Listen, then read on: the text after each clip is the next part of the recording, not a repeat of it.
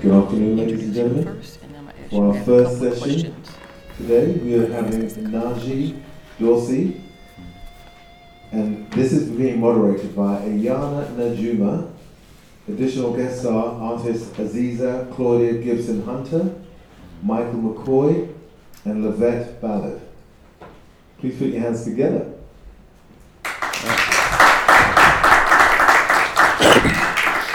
Good afternoon. I am Ayana Najuma, and I'd like to welcome you to an afternoon of walking down history and then moving you into the future. Today's session is entitled Spiral Now, 55 Years Later, New Artists, Familiar Struggle. This program is being presented by Black Art in America, and I'd like to also thank the March on Washington Film Festival for realizing how important art is in culture, and that it's important that people move forward in terms of understanding art and its impact on society. I'd like to first introduce Naji Dorsey. Naji is the founder, the visionary of Black Art in America. And I'd first like to ask you, Naji, can you tell us a little bit about what brought you to the point of deciding to do Spiral Now? Okay, so when we was presented the opportunity to partner with the March on Washington Film Festival to create this experience, you know, I got to looking at history and recall that Spiral, the original group, Bearden, Hale Woodruff, Charles Austin, Mayhew, and a number of others, they actually had their first meeting 55 years to the day on July 5th. And I was like, oh my God, what synergy is that? They were also organized because they were pulling together for the upcoming March on Washington, which would have been in '64. And I'm like, well, this is the March on Washington Film Festival. And when you take a look at the history, there's a particular synergy, but also the fact that the issues that many of those artists were dealing with at that time, we still face those issues today. And so as artists, contemporary artists, that's continuing to have that voice and interest in, you know, human rights, civil rights, social justice, and things of that nature, it seems to pose a perfect opportunity to partner with the March on Washington Film Festival to present a new generation of artists, a new voice, and also honor the artists of the past with an exhibition of some of the works, but really just sharing the stories of those artists and the artists today. You know, there's a particular synergy there, I felt. Well, as we well know, Spiral was a major move. It was right after the March on Washington, and the artists, as Naji had mentioned, were accomplished. Some were very new to the world of art, but we're starting to ask the question, how do we fit into society?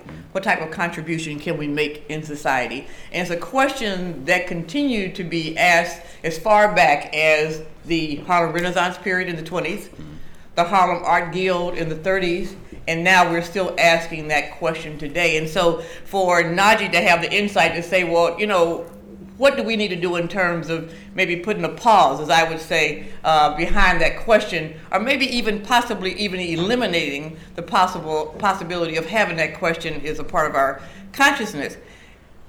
It made me think about how important it is to talk about contemporary artists and what they're thinking and how they see the world, and whether this question of how I fit into the world really makes a difference. I'd like to start out with Michael. Michael McCoy is an accomplished photographer. He comes out of the military environment, having been in the military and doing several tours in Iraq. After doing all this research on Michael, I was so pulled into understanding his life and his experiences, and found out that part of his life experience in terms of dealing with that thing called war was to embrace photography. Can you tell us a little bit more, Michael, about how your work has been able to wrap its arms around social justice issues, why it's important, and what you're filming and seeing in terms of the images that you're shooting every day out there in the world? First, I want to thank Naji for allowing me this opportunity. When it comes to me and my work, I like to use my camera as a tool. And this camera here, it goes everywhere I go. And this is a tool that I use to photograph and share the stories of those who don't have a voice. Growing up in Baltimore, I grew up maybe about 10 blocks from Freddie Gray. So when the Baltimore uprisings hit home to me, because I realized I'm Freddie Gray. You know, Najee's Freddie Gray. And, you know, any African-American male, and, you know, from the way things are going nowadays, females are Freddie Grays as well. So I figured I'd use my camera to tell the stories of the voiceless, whose stories otherwise, you know, never get told. To take it one step further, Okay. as you start to shoot images, what is the response of some of the people that you're shooting? Are they open to letting their stories be told? Do they see the value in being able to allow you to utilize that camera to make a difference in society? Not at first. A lot of people that have a photograph, especially in environments like that, they don't know that they're being photographed. And the ones who are aware of being photographed, you know, after talking to them and getting their life stories, and, you know, we sit there and we realize that we're just alike. And most people don't have a problem with it, and they hope that their pictures could be used to promote change. You have shot a lot of veterans, and a lot of the guys that have been in war, like you've been in war, and when you have that conversation with them in terms of the images that you are shooting, and they come back from war, and life is a lot different than it is on the battlefield, what seems to be the mindset, or what are you thinking in terms of the social justice issues that you're fighting in another country for, but now you come back to this country and, like you said, you could be the Freddie Gray, or you could be any number of things that are going on in society? Most people don't understand, you know, what it is that veterans go through. Myself being a vet and living with PTSD, most people just look at us as regular individuals. A lot of people don't know some of the horror stories that a lot of us go through. And as it relates to social justice, I use my camera as a tool to tell those stories. You know, I meet veterans all the time, and everybody thinks just because someone goes into the military and goes off to war that when they come back, you know, they're taken care of and everything's okay. I met a gentleman about a year ago. He was a Vietnam vet. He was from Philadelphia. Really, really nice guy. And we used to play pool together every day. And his name on the pool table was One Shot, One Kill. He couldn't make a ball to save his life, but you know, we stayed in touch after we left. And I talked to the gentleman a few weeks ago, and since getting out of a treatment program, he was homeless. He found transitional housing, and they allowed him to stay there, I want to say maybe 30 days, 60 days. And whenever your time's up, you have to go. And his time was up, and he didn't have anywhere to go. So they granted him another extension, and I haven't talked to him since. But those are the stories that need to be told. You're right. Those are the stories that need to be told. I think many times when we go into an art gallery or go into a museum and see work like yours, we're many times saying, "Oh, that's such a horrible thing. You know, look what happened to these guys." But I would imagine that now that you're using the camera as a therapy tool, people, and you have conversations with people, that people are starting to look at things a little bit different. Very much so. A lot of people, you know, after talking and looking at images, they never knew that these are some of the things that soldiers go through. And some of my work that I've put out, I've received several messages, you know, text messages, emails from soldiers who were going through the same thing. And up until they saw my work, they kind of felt hopeless. And there's no better feeling than, you know, getting a message from a soldier who's on the verge of committing suicide.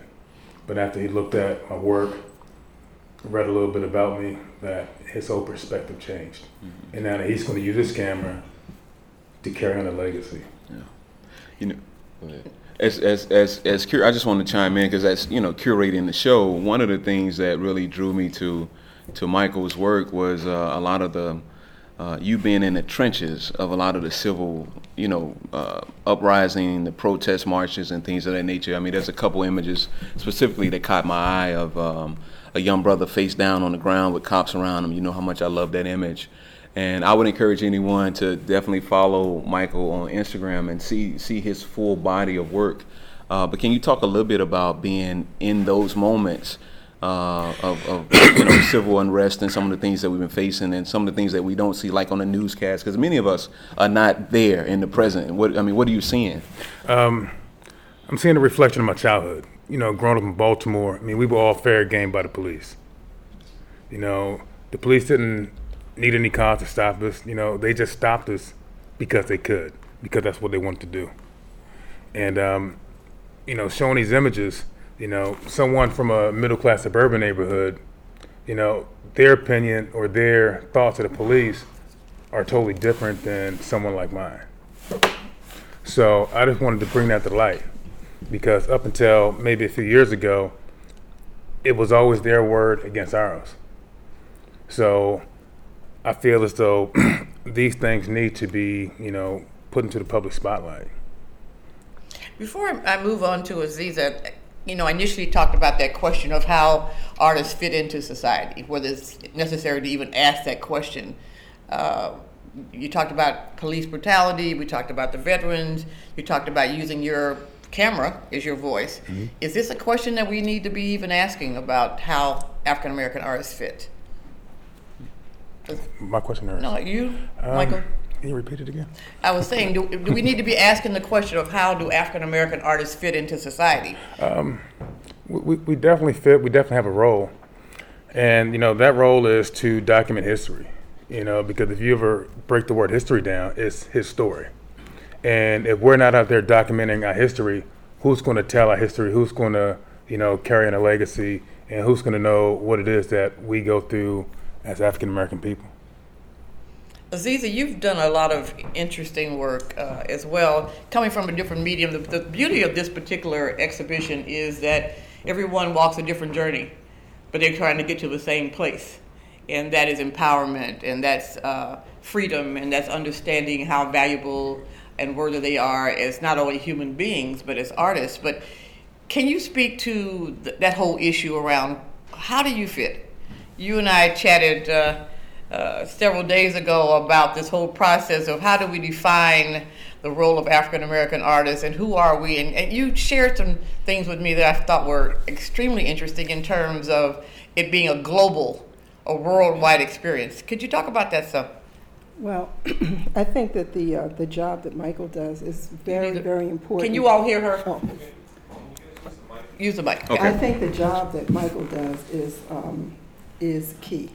We do have to document what our experience is for future generations.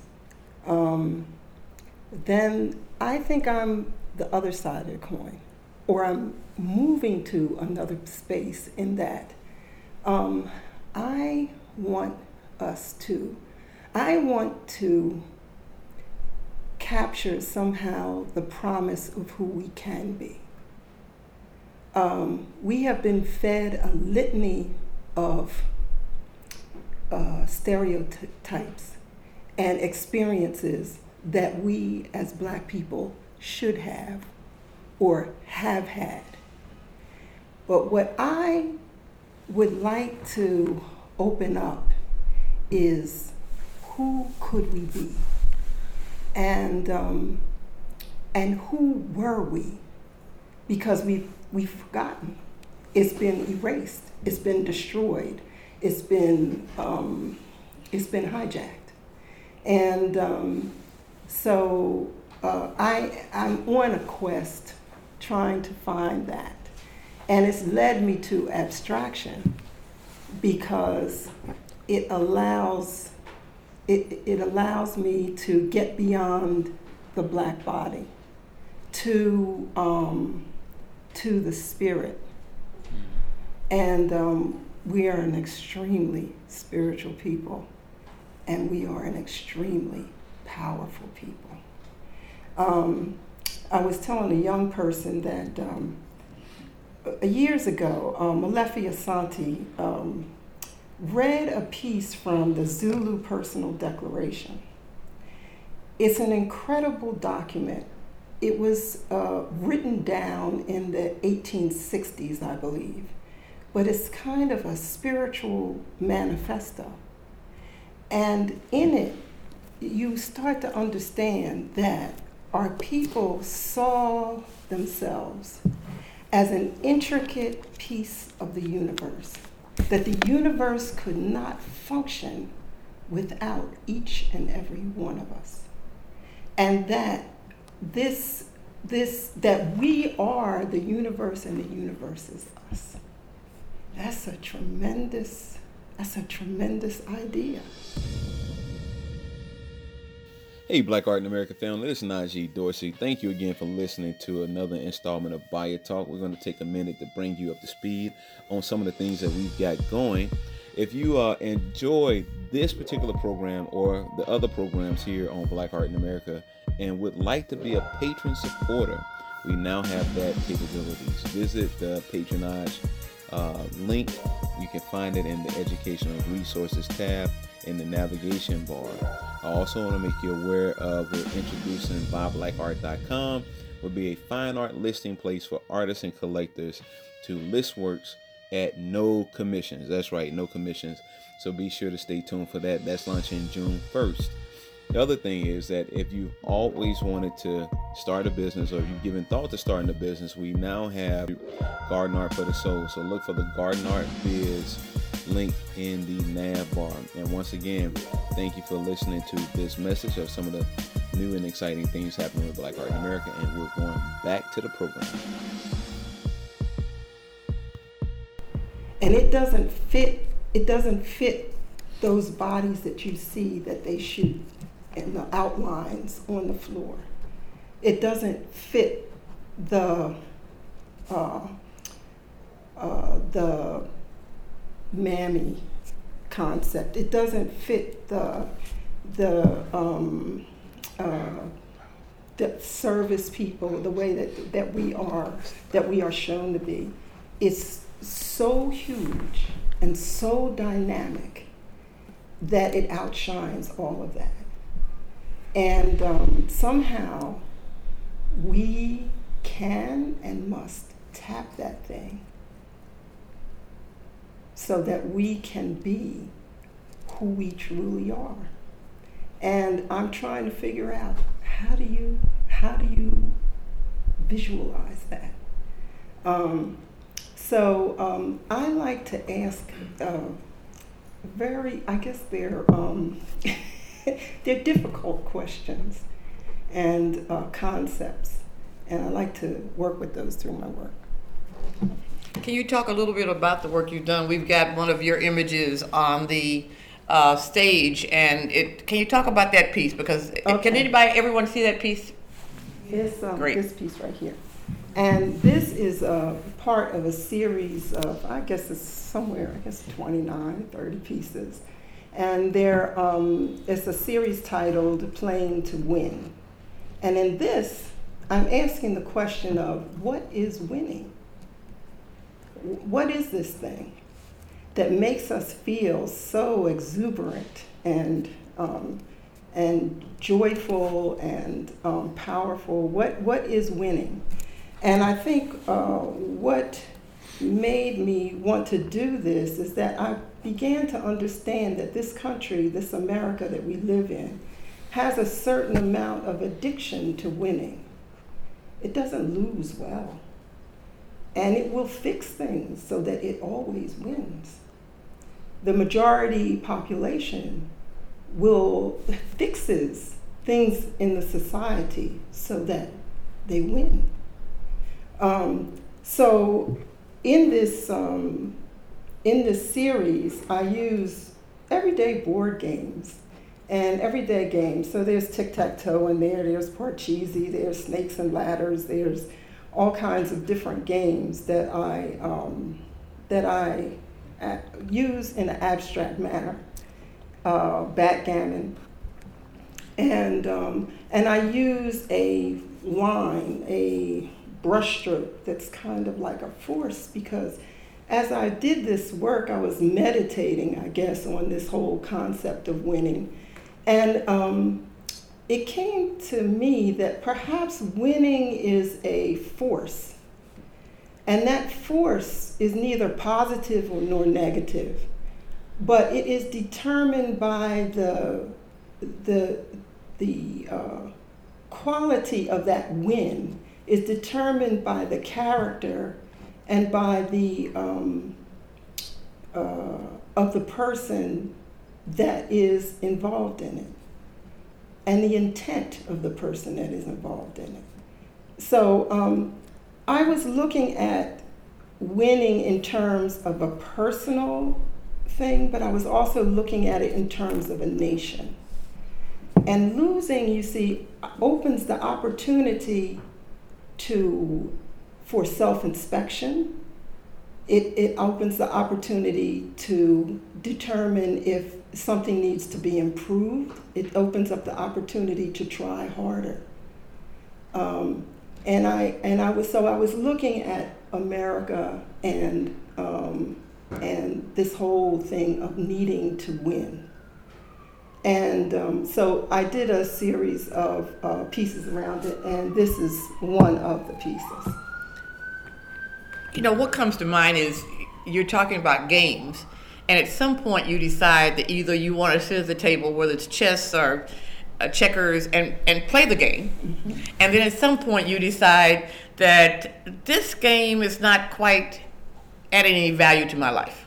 Mm-hmm. Why am I sitting here moving the pieces when I know that there's a possibility that I may not win, or it might not be beneficial to the full scheme of things? You spoke about what's happening in the country, what's happening in the world, as an artist and also as human beings, because many of you that are listening to this and being a part of this process today are not artists, but also people that at the end of the day, and I'm sure Najee would agree with me, that you will leave here and say, how can I go out and add value? Not only add value to other human beings, but add value to my community, add value to the world. So at what point when you're as an artist, and maybe that question could be asked of the three of you, that you consider that I want to be a part of the game, but this game is not working for me, or I need to change the rule of the game so that I can make it work where I am adding value to the process that we call life. Can you kind of speak to that for some reason? Well, that's a big one. Well, I think that the game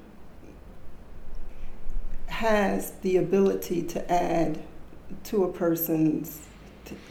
Any game has the ability to add to a person's life. It depends on how you come to that game. If you come to it with integrity, if you come to it with skill, if you come to it wanting to share and learn and laugh, or strategize, all of these are things that can add to a person's being and their humanity. But there are people that come to games wanting to manipulate, wanting to put another person down. You see what I'm saying? Mm-hmm. So it's the energy that you bring to it. Yes. For the viewer as well as the person that's participating in it. So at the end of the day, when someone sees that collection or body of work and they walk away from it, is there a specific thing that you want them to take away from that? Or are you allowing them to be in their own space of individuality and empowerment? I want them to be in their own space to think about what it means to them, for them. I express, I come to it one way. But a viewer, any person that comes to work, they come with their own life experiences. And they have, that life experience can help them to interpret the work in ways that I could never imagine. So it's your world. Najee, I want to ask you a question. There's an image, and I don't know if you guys can see it. I'm going to kind of move out of the way so you can fully kind of take it in. She talked about us being a spiritual people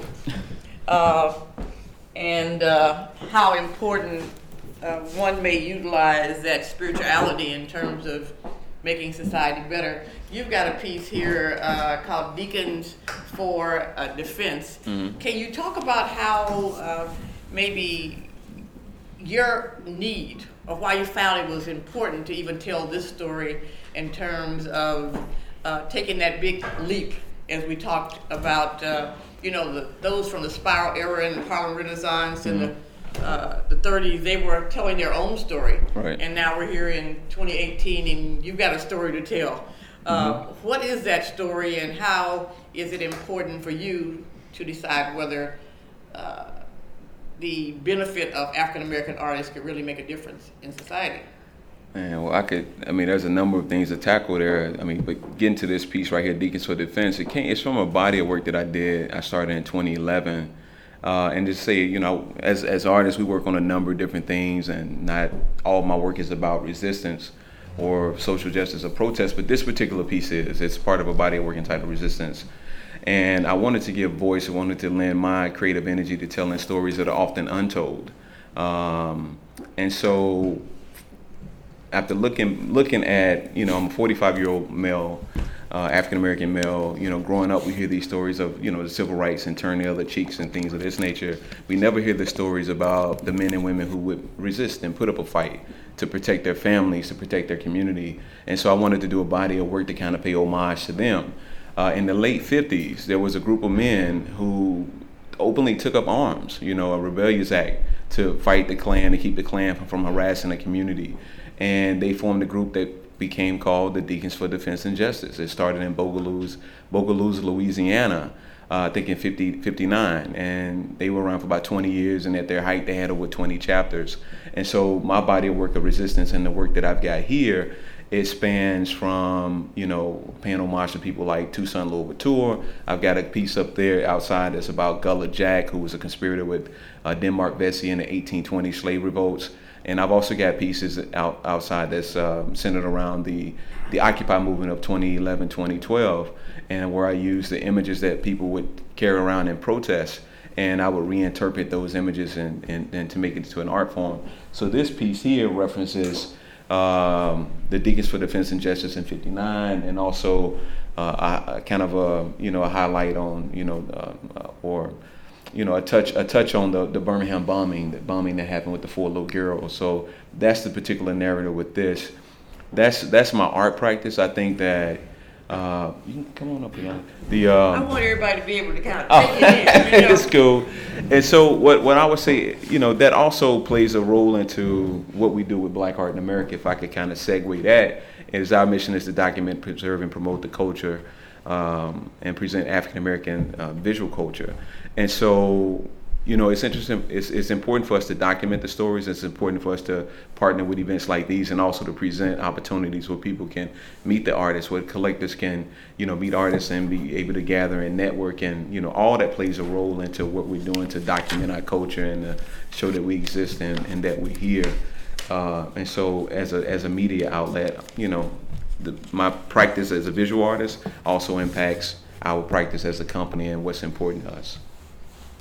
Thanks. Mm-hmm.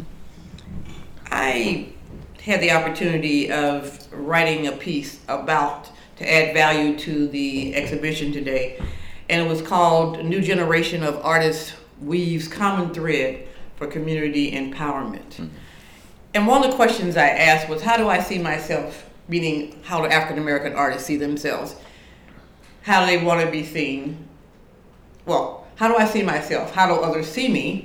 And how do I want to be seen? Mm-hmm. I continue to ask that question in terms of being validated as African American artists, or whether there's a time in which you say, no one else can validate me, no one else can see the value in who I am as an artist. Can you speak to that? Because is it important for someone else to create that validation, as it were, or we're going to walk away from what happened at the Harlem Renaissance. We're going to walk away from the 30s, and you said enough already.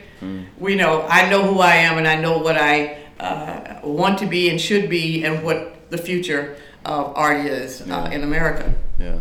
So, there's a bit. We're welcoming Lavette Ballard to the stage. Right. All the way from Give Philly. her a round of applause. She's coming all the way from New Jersey. And this is a piece right here. And her piece is a piece in the back called Bag Lady. Welcome. We're so glad to have you. Just to give our audience a little bit of an introduction of who you are. She comes from the state of New Jersey. Let's give New Jersey a big round of applause. And she has been an artist for quite a long time. Like Aziza, she's a college professor, but has embraced something that was really kind of on the back burner back during the Spiral era, and there was only one woman as a part of that group, which was Emma Amos. And so Lavette has decided that someone's going to pick it up along with all these other sisters out here who are amazing artists and be able to empower society on the importance of a woman's place, a woman's role to express their struggles and to talk about their successes. So what I was talking about, getting ready to expand the question on, is how do I see myself, how do others see me, and how do I want to be seen?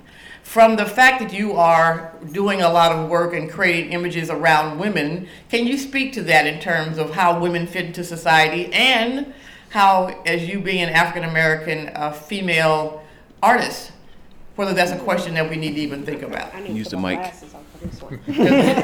There's a mic down on your end. Okay. It's not in your phone. Actually, let's see. The reason why I'm looking at my phone is because it's ironic you asked me that question. Just yesterday, I'm very big on social media, and I'm always posting things here and there. And I actually had a quote that I want to read, and it pretty much is my same statement on how I feel about Black women, and especially in how they relate to art.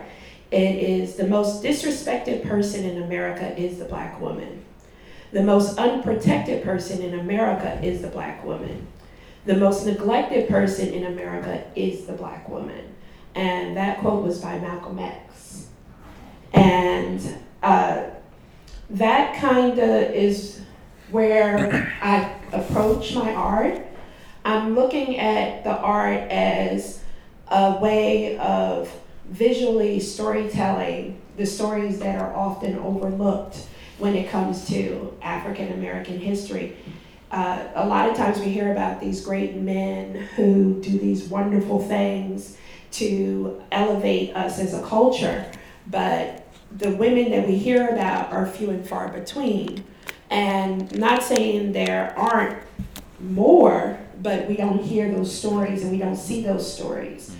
A lot of times it's the nameless women, the women who no one knows about, the women who go unrecognized. One of the pieces I recently did for the African American Museum in Philadelphia was actually highlighting men, but one of the photos that I used was from a woman, and the woman was James Chaney, one of the 3 men that were killed during the civil rights movement, the martyrs. He was out doing voter registration with Schwerner and I forgot the other gentleman from the north.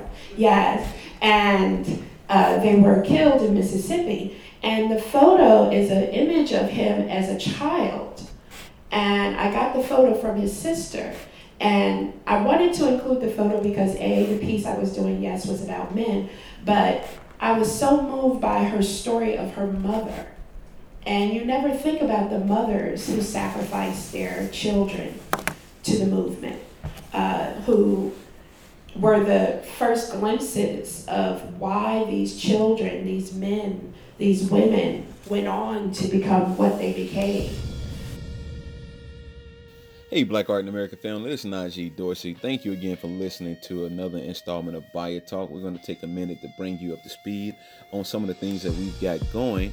If you enjoy this particular program or the other programs here on Black Art in America and would like to be a patron supporter, we now have that capabilities. Visit the Patronage link. You can find it in the Educational Resources tab in the navigation bar. I also want to make you aware of we're introducing BuyBlackArt.com, will be a fine art listing place for artists and collectors to list works at no commissions. That's right, no commissions. So be sure to stay tuned for that. That's launching June 1st. The other thing is that if you always wanted to start a business or you've given thought to starting a business, we now have Garden Art for the Soul. So look for the Garden Art Biz link in the nav bar. And once again, thank you for listening to this message of some of the new and exciting things happening with Black Art in America. And we're going back to the program. So I really wanted to include his image as a child, because that's the child she was remembering when she knew he was not coming home. She wasn't thinking of the adult, she was thinking of the child she raised. A lot of the stories I'm telling are about the women, the wives, the sisters, the aunties, and I try to illustrate them in a way that is fanciful, but also empowering. And that's my main goal with my work. You mentioned the unsung heroes, the sheroes, as it were. The sheroes. It's interesting, as I sit here, I arrived yesterday, and I had the pleasure of meeting, and seeing again, I've seen her so many times, is Najee's wife. Oh, and so I introduced her to a number of people, and I said, I'd like you to meet the First Lady. And she kind of looked at me with like, well, what is she talking about? And I started to think about, typically you say, well, there's a strong man, but behind every strong man is a woman. And then I started to look at the work that she does, and I looked at her title as Chief Operating Officer of Black Art in America. And then when I called and I was saying, he said, you need to talk to her. So I started to think about how important it is for us to see the value in the women that are running things. Sometimes it's not the CEO title, but you say, well, who's writing the checks? He said, well, you need to call her. Which is exactly what he said. You need to talk to her about the logistics because she is the First Lady. And so I just wanted to kind of throw that in, because many times we know the men's names, but we don't know the wives' names. We don't know the significant others' names. We don't know the daughters' names who are taking care of a lot of things in society. And even when I look at your image back here, the bag lady, and I don't know if people can see it very well, but hopefully you guys, when this session is over, you can take a good look at all the work out there as well as these pieces, because they all tell some amazing stories.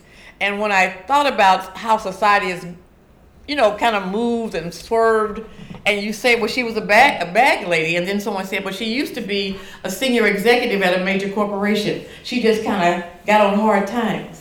And someone didn't see the value in who she was, and so therefore she lost the feeling of being valuable. And she became the bag woman. Mm-hmm. And she's that woman that used to, walk you to school when you were in elementary age, but she wasn't a bag woman then. She was Miss So-and-so, who may have been the lady in the cafeteria. And so I want to really kind of ask you the question, how do I see myself? How do other people see me? And how do I want to be seen? And I don't know what our time is like. Are we getting close to 2:30? 2:07. Oh, fabulous. How that works for you in terms of you being an African American artist. And I want to kind of go down the road again, because when I wrote this piece, I continued to ask the question, is it important for you to be validated as an African American artist? Who validates you, if anyone? And why is it important to even ask the question? Can I start with you, Lavette? It is important to be. I think, in a way, it's easy to say, go the noble route and say, oh, it's not important. I really don't care what other people think. No, you do. There is no human being that does not want to be recognized for your hard work and what you give back. So, yes, I do want to be validated in what I do. When I'm recognized in the future, I want to be recognized as first an African American, a woman, and a mother, and then an artist. Wife goes without saying. My husband, he's somewhere around here, but that goes without saying. But it's very important that I'm identified as African American, and it's very important I'm identified as an artist that recognizes herself as being African American. I'm not Afro-Cuban. I'm not African Latino. I'm born and raised here in America, and I'm proud of that. And I really want my work to be able to portray my people as the kings and queens I imagine in my head that they should have been and will be. So, Aziza, what are you thinking about that? It's funny. I used to always call myself. Can you talk a little bit more in the back? Oh, is that better? Yeah, it's better. I remember as a young woman, I would talk about myself as being a black woman artist, and I made it all one word because I couldn't separate them. And I think that still stands. As far as is it important to be validated? So many of us aren't. And we continue. And that tenacity I absolutely value. So I think that though it is wonderful when one is recognized, I think we have to understand that we continue regardless. And as far as who validates us,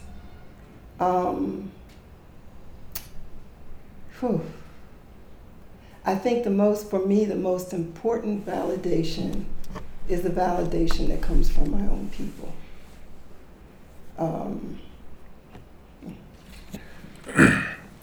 I want to kind of switch your question up just a little bit, Michael, because what happens is, and the reason I'm doing that, because he's in a space that maybe a lot of us have never been in, that's the military.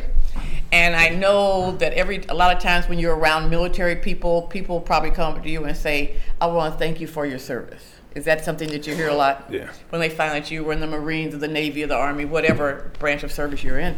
But very seldom, and maybe not by paying close attention, but very seldom am I seeing a lot of people coming up to a brother that it says, I want to thank you for being the great daddy that you are, or the great son that you are. And I know this past Father's Day, I went through my phone and I called and texted all the men that I know that are amazing people, and I just praise God that I know amazing men in my life.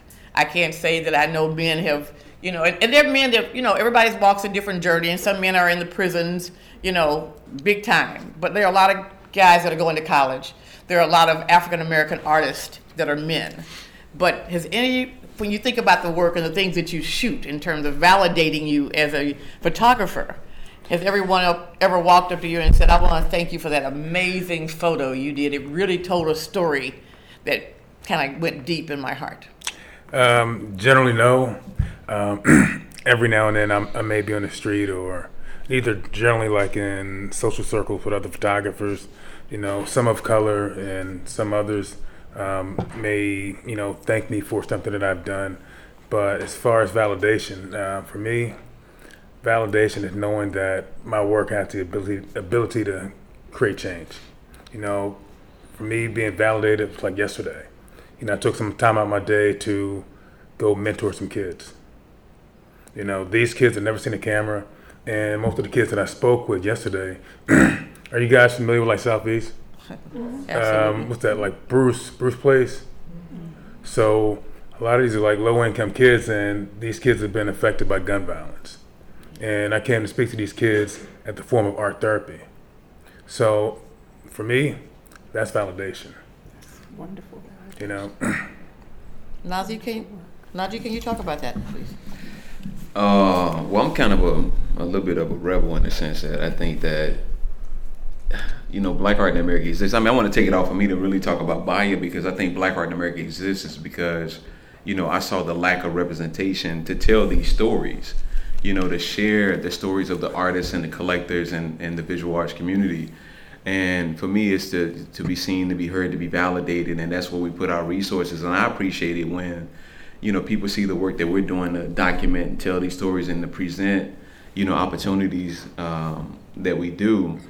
That we exist because we matter. We see that we matter, and we want people to understand that there's a home for African American artists and those who appreciate the aesthetic and the community of African American art. We got people from all over the world, and so when you can't find the validation you're looking for, I mean, that's I always say that when the concept started for Black Art in America is because Obama said you be the change that you're looking for, and so we are enough. Our collectors that support our work, for me, that's enough. And I guess when you look for validation, the question becomes, how are you gauging success? And so, people look at success at so many different ways. I know artists who, they want to be on the white walls, they want to be in the museums, but they've been in the field, in the trenches for 40 years, finding support all over the country. You know what I mean? And so the mere fact that they are continuing to create, and we are continuing to create and have success, that's really the validation. Is let's say our existence, our resistance, or the fact that we are continuing to do, what we can. I mean, because really this is an anomaly to be able to make a living as an artist, to be able to do what we do as an artist. We are in the, you're talking about the 1%. Oh, yeah. You know what I'm saying? I mean, this is not commonplace, and so I think that the last thing I would say is that really understanding what success may be for you. And really taking a look at how we view validation is going to be an important individual experience. And so, because I found that oftentimes that grass is not necessarily green on the other side. I mean, I just had a significant show with a very phenomenal contemporary gallery, and so there are deficits and advantages in all walks, in all places. And so, I found that our community, the people that support African American artists, is definitely more than enough. And there's a number of people out there, whether they're black or white, but definitely the African American community, because I hate when people paint this broad brushstrokes that black people don't support the arts. I mean, that's further from the truth. And so I just want to thank everybody that support the arts, whether patron, collector, so on and so forth, and you, Ayana. And I want to ask you a question, because Ayana is she wrote the piece, and please get the catalog, look at the article online. Buy the catalog. Buy the catalog. But she wrote a phenomenal piece, and I was like, you've got to come. If you could come and be a part of this weekend, we would love to have you. And she was at the original March on Washington and a huge advocate for the arts. And so I want you to talk a little bit yourself about that experience.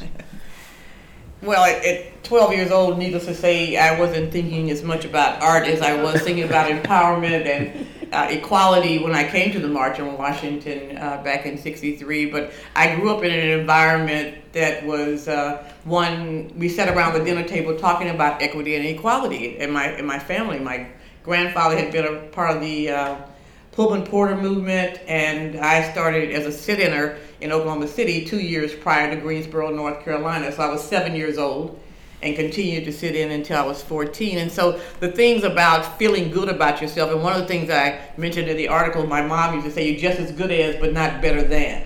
And so when Najee talks about, the validation of how important it is to validate yourself as an African American artist, but also the collectors and those that are reading books and those that are seeing the importance and the worth, it's just as important to me as the guy who has the easel and the paintbrush. And so when he asked me to, give some thoughts about how Spiral fit into the full scheme of things, and then how contemporary artists are moving forward. And I use the word futurist because it's really now, the here and now. It's not just the future, it's what we're doing today. And thought about the title of the article, which was The Common Thread. And the common thread is really perseverance and empowerment and seeing the value in who you are. And so these are all the things that I learned as a little child, as a part of the March on Washington, when Dr. King told us, it's not about the color of your skin, but the content of your character. And many people today don't even get that, whether they're 45 or 55, or even we're not able to teach our young people how important it is to kind of accept, as Lavette says, yes, I'm a young African-American child, but yes, I can go to Harvard, but I can also go to Hampton. And so it's my own personal choice of seeing who I am as a person. And so the idea of trying to empower a community is valuable. One of the things that I'm doing, and it fits into, you talked about art therapy and how we use our voice as artists, is that experience I had as a young kid in the sit-in movement by me creating something called I Have a Voice Now, which teaches children about advocacy and activism. And one of the things that children are saying to me as I travel the country is, I'm an artist. You think I could paint some pictures? You think I could tell my story about how I feel about the world? And I said, absolutely. It's not about necessarily you having a picket sign. Are you making a big brouhaha that way? Your art can speak for itself. Your art can tell the story. Your art can also empower other little people, and I'm talking about little people. I've talked to the kindergarten, the first and second graders, and they're saying, well, Mrs. Yuma, can I paint a picture? Can I send it to you? And I've gotten 25,000 letters from children all over the country, and I started to open these letters, and I didn't even tell you this, but there are kids that have drawn pictures in the letters and are sending them to me to show how they fit in society and how important it is that they are valued and appreciated. So this is the walk that I've been walking for a long time, and just felt very honored to want to put a period at this end of this question about, it's important that how I fit in society. Every day you wake up, I ask God, how are you going to use me? What is your plan for me? No one else has to tell you that in terms of making a difference in the world. You look around you. Because you talk about police brutality, you talk about foster children, you talk about mothers who can't feed their kids, you talk about a variety of social issues. It's a no-brainer. So I'm just glad you guys came out today and took some time out of your busy schedule. Washington is crazy. And, this is a Friday too. People are trying to get to the beach. People are trying to get to the Hamptons. People are trying to get to the this and the that. And all of you decide, this is important because these people are telling their story. And hopefully at the end of the day, you will be motivated if there's that little something inside of you, whether you're a writer or whether you're a painter or you've been messing around with some clay and you decide, I heard these 4 amazing artists. I saw some work that was done not only by contemporary artists today, but artists that were part of the Spiral movement. Gaiman's work is out there. And I want to kind of mention those names and have you to take a moment to think about what those guys were doing in 1963. When, as you mentioned, folks were getting shot up, Cheney. It's a long list of things that were going on in 63. Not to, minimize anything that's going on today, because we got a lot of work to do. But I'd like to mention those names, and maybe those are some people that you've heard of. If you haven't, if you run out to the library and check out a book. I'm a big believer in the library. My mother said the 2 most important cards you have is your library card and your Social Security card. So I'd like to mention those names, and I'd like just to take a moment for you to kind of think about where they were walking in that space and what they were saying as artists, as human beings, as change agents. Hey, Black Art in America family, this is Najee Dorsey. Thank you again for listening to another installment of Buy It Talk. We're going to take a minute to bring you up to speed on some of the things that we've got going.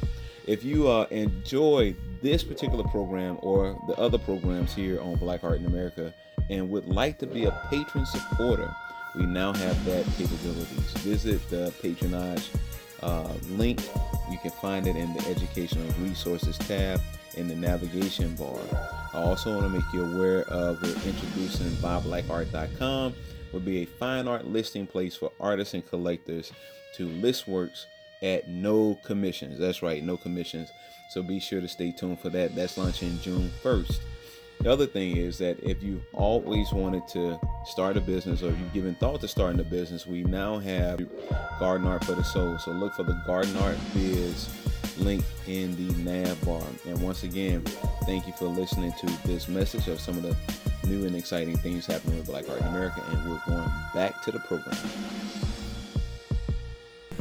And then I also want to my sister and I have been talking about Jean-Michel Basquiat for the last three days, and how much his last work got bought for, 110 million.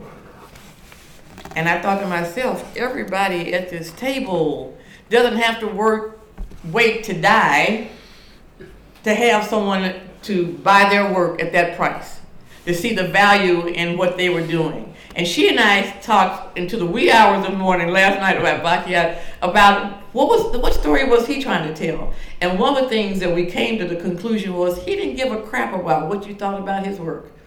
And there were people that walked into his gallery and while he was producing work and said, I don't like that green, I don't like that pink. And he was like, well, you don't like that green, you don't like that pink. But this is who I am. But I want to go through this long list, and then I want to give you guys an opportunity to ask the experts. I'm just the conduit, the glue that kind of keeps them all together in terms of motivating, inspiring them, encouraging you to not only look at the work, but pulling out the credit card.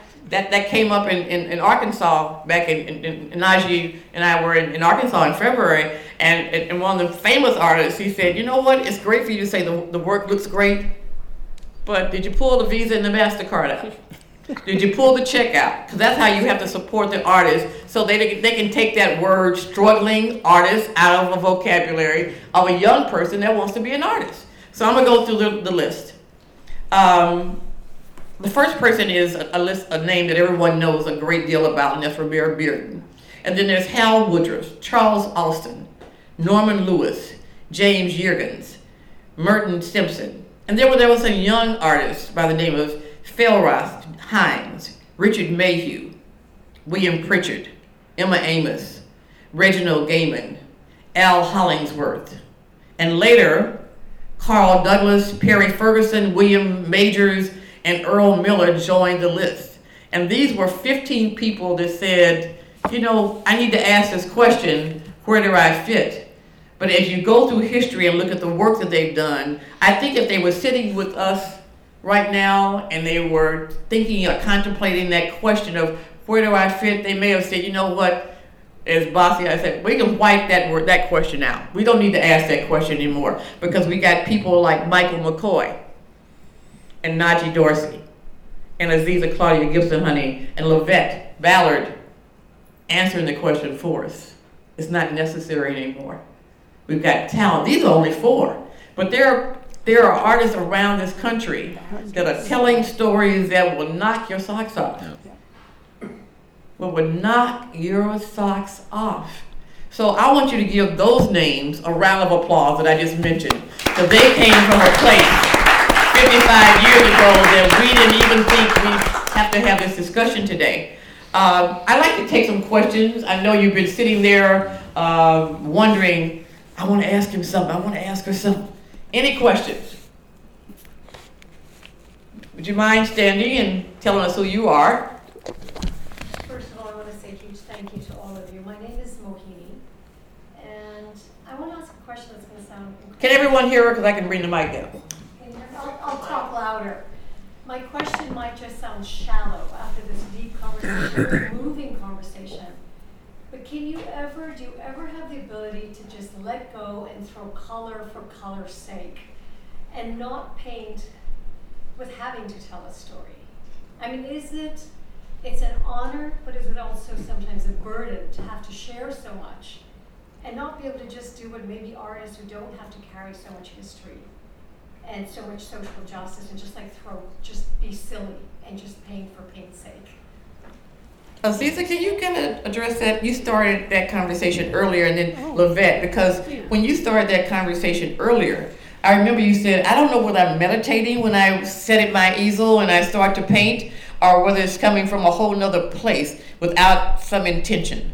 I think absolutely we can do that. There's what's unfortunate is Could that, you put the mic up to your mouth? I think it's unfortunate that Black art is a box, and that's what I'm trying to say. It's a universe. So there's many iterations of what we do. And yes, there's a place for fun. Lavette, you had something to say. Yeah, I was just going to say, as a recent graduate of a grad school program, which is a whole nother torture unto itself, what I can say is going into my program, my work was just about that. I just knew that I wanted to paint Black faces because I didn't always see them growing up. But I did paint other images, a lot of non-objective work. But one thing I did learn through that program is the reason why I feel it's such a happy burden to portray Black images is because it's not just educating my own people, it's educating people who are not Black myself, other races. And other races are very curious about why did you use that image? Or I think I've seen that before, or it's educating the world on to your culture. So yes, it is fun just to be able to just create an image and not have to worry about, oh, this is what I'm trying to portray, but it's a happy burden. I think most of us, when we were doing that, our main objective is to educate and then also to inform with that education, but also to uplift. And that dates back even to W.E.B. Du Bois, Michael, can you talk about that? Because you say you carry your camera everywhere you go. So you could be sitting here and taking any number of pictures of people sitting here and they say, well, what was that person saying? They look so intense.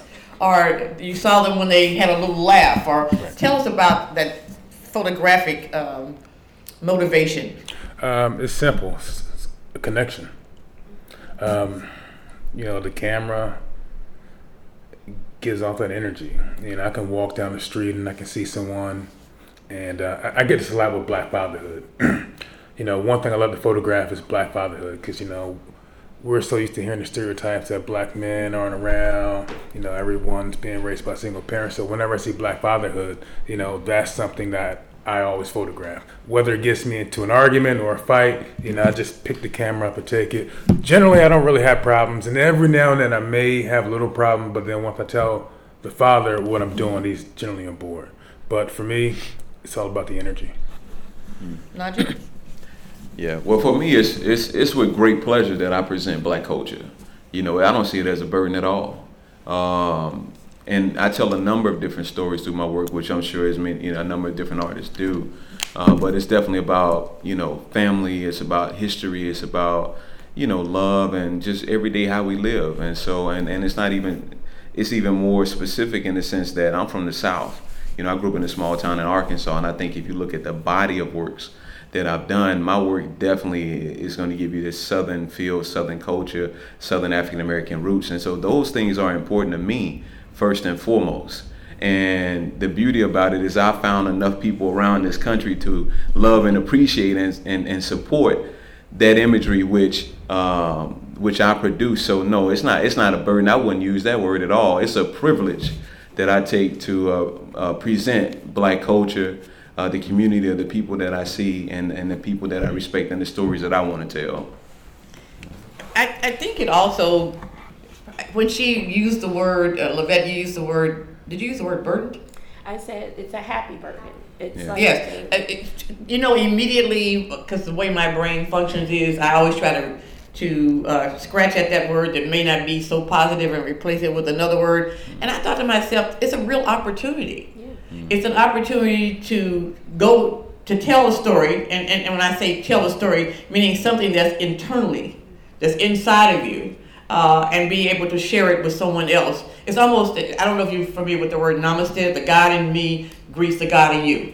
And the reason I say that, whether you're an artist or whether you're a writer like me, when Najee and I talked about me writing a story, he said, Yana, you can, 1,000 words, if you feel like you're really kind of feeling, you can give me 1,000 words. At the end of the day, I was like, he's going to kill me because the story is 2,500 words. But this is what happened is, just like they do it as being artists, My prayer was, dear God, and when I give speeches, I said, whatever this audience needs to hear, let it come through me. And so the same thing was when I started to write the article, and I also prayed that when he received the article, that he would be pleased with it. And so I think the same thing happens in art. You know, you're going to touch someone one way and touch someone else another way. I know there's some other questions. I see some hands out there. No, we got to wrap it up. Oh, he said, no, you can't even. Can I get one more? No, they can. We can. How about outside? He said, okay. All right. I want to thank the March on Washington Film Festival for providing this opportunity to share some experiences, some talent with you today. Please feel free to greet and meet these artists outside this door. They'll be there to talk to you about their work, their life, their experience. They'll be there to talk to you about the work they've created and what they're working on. And so let's give my panel a round of applause.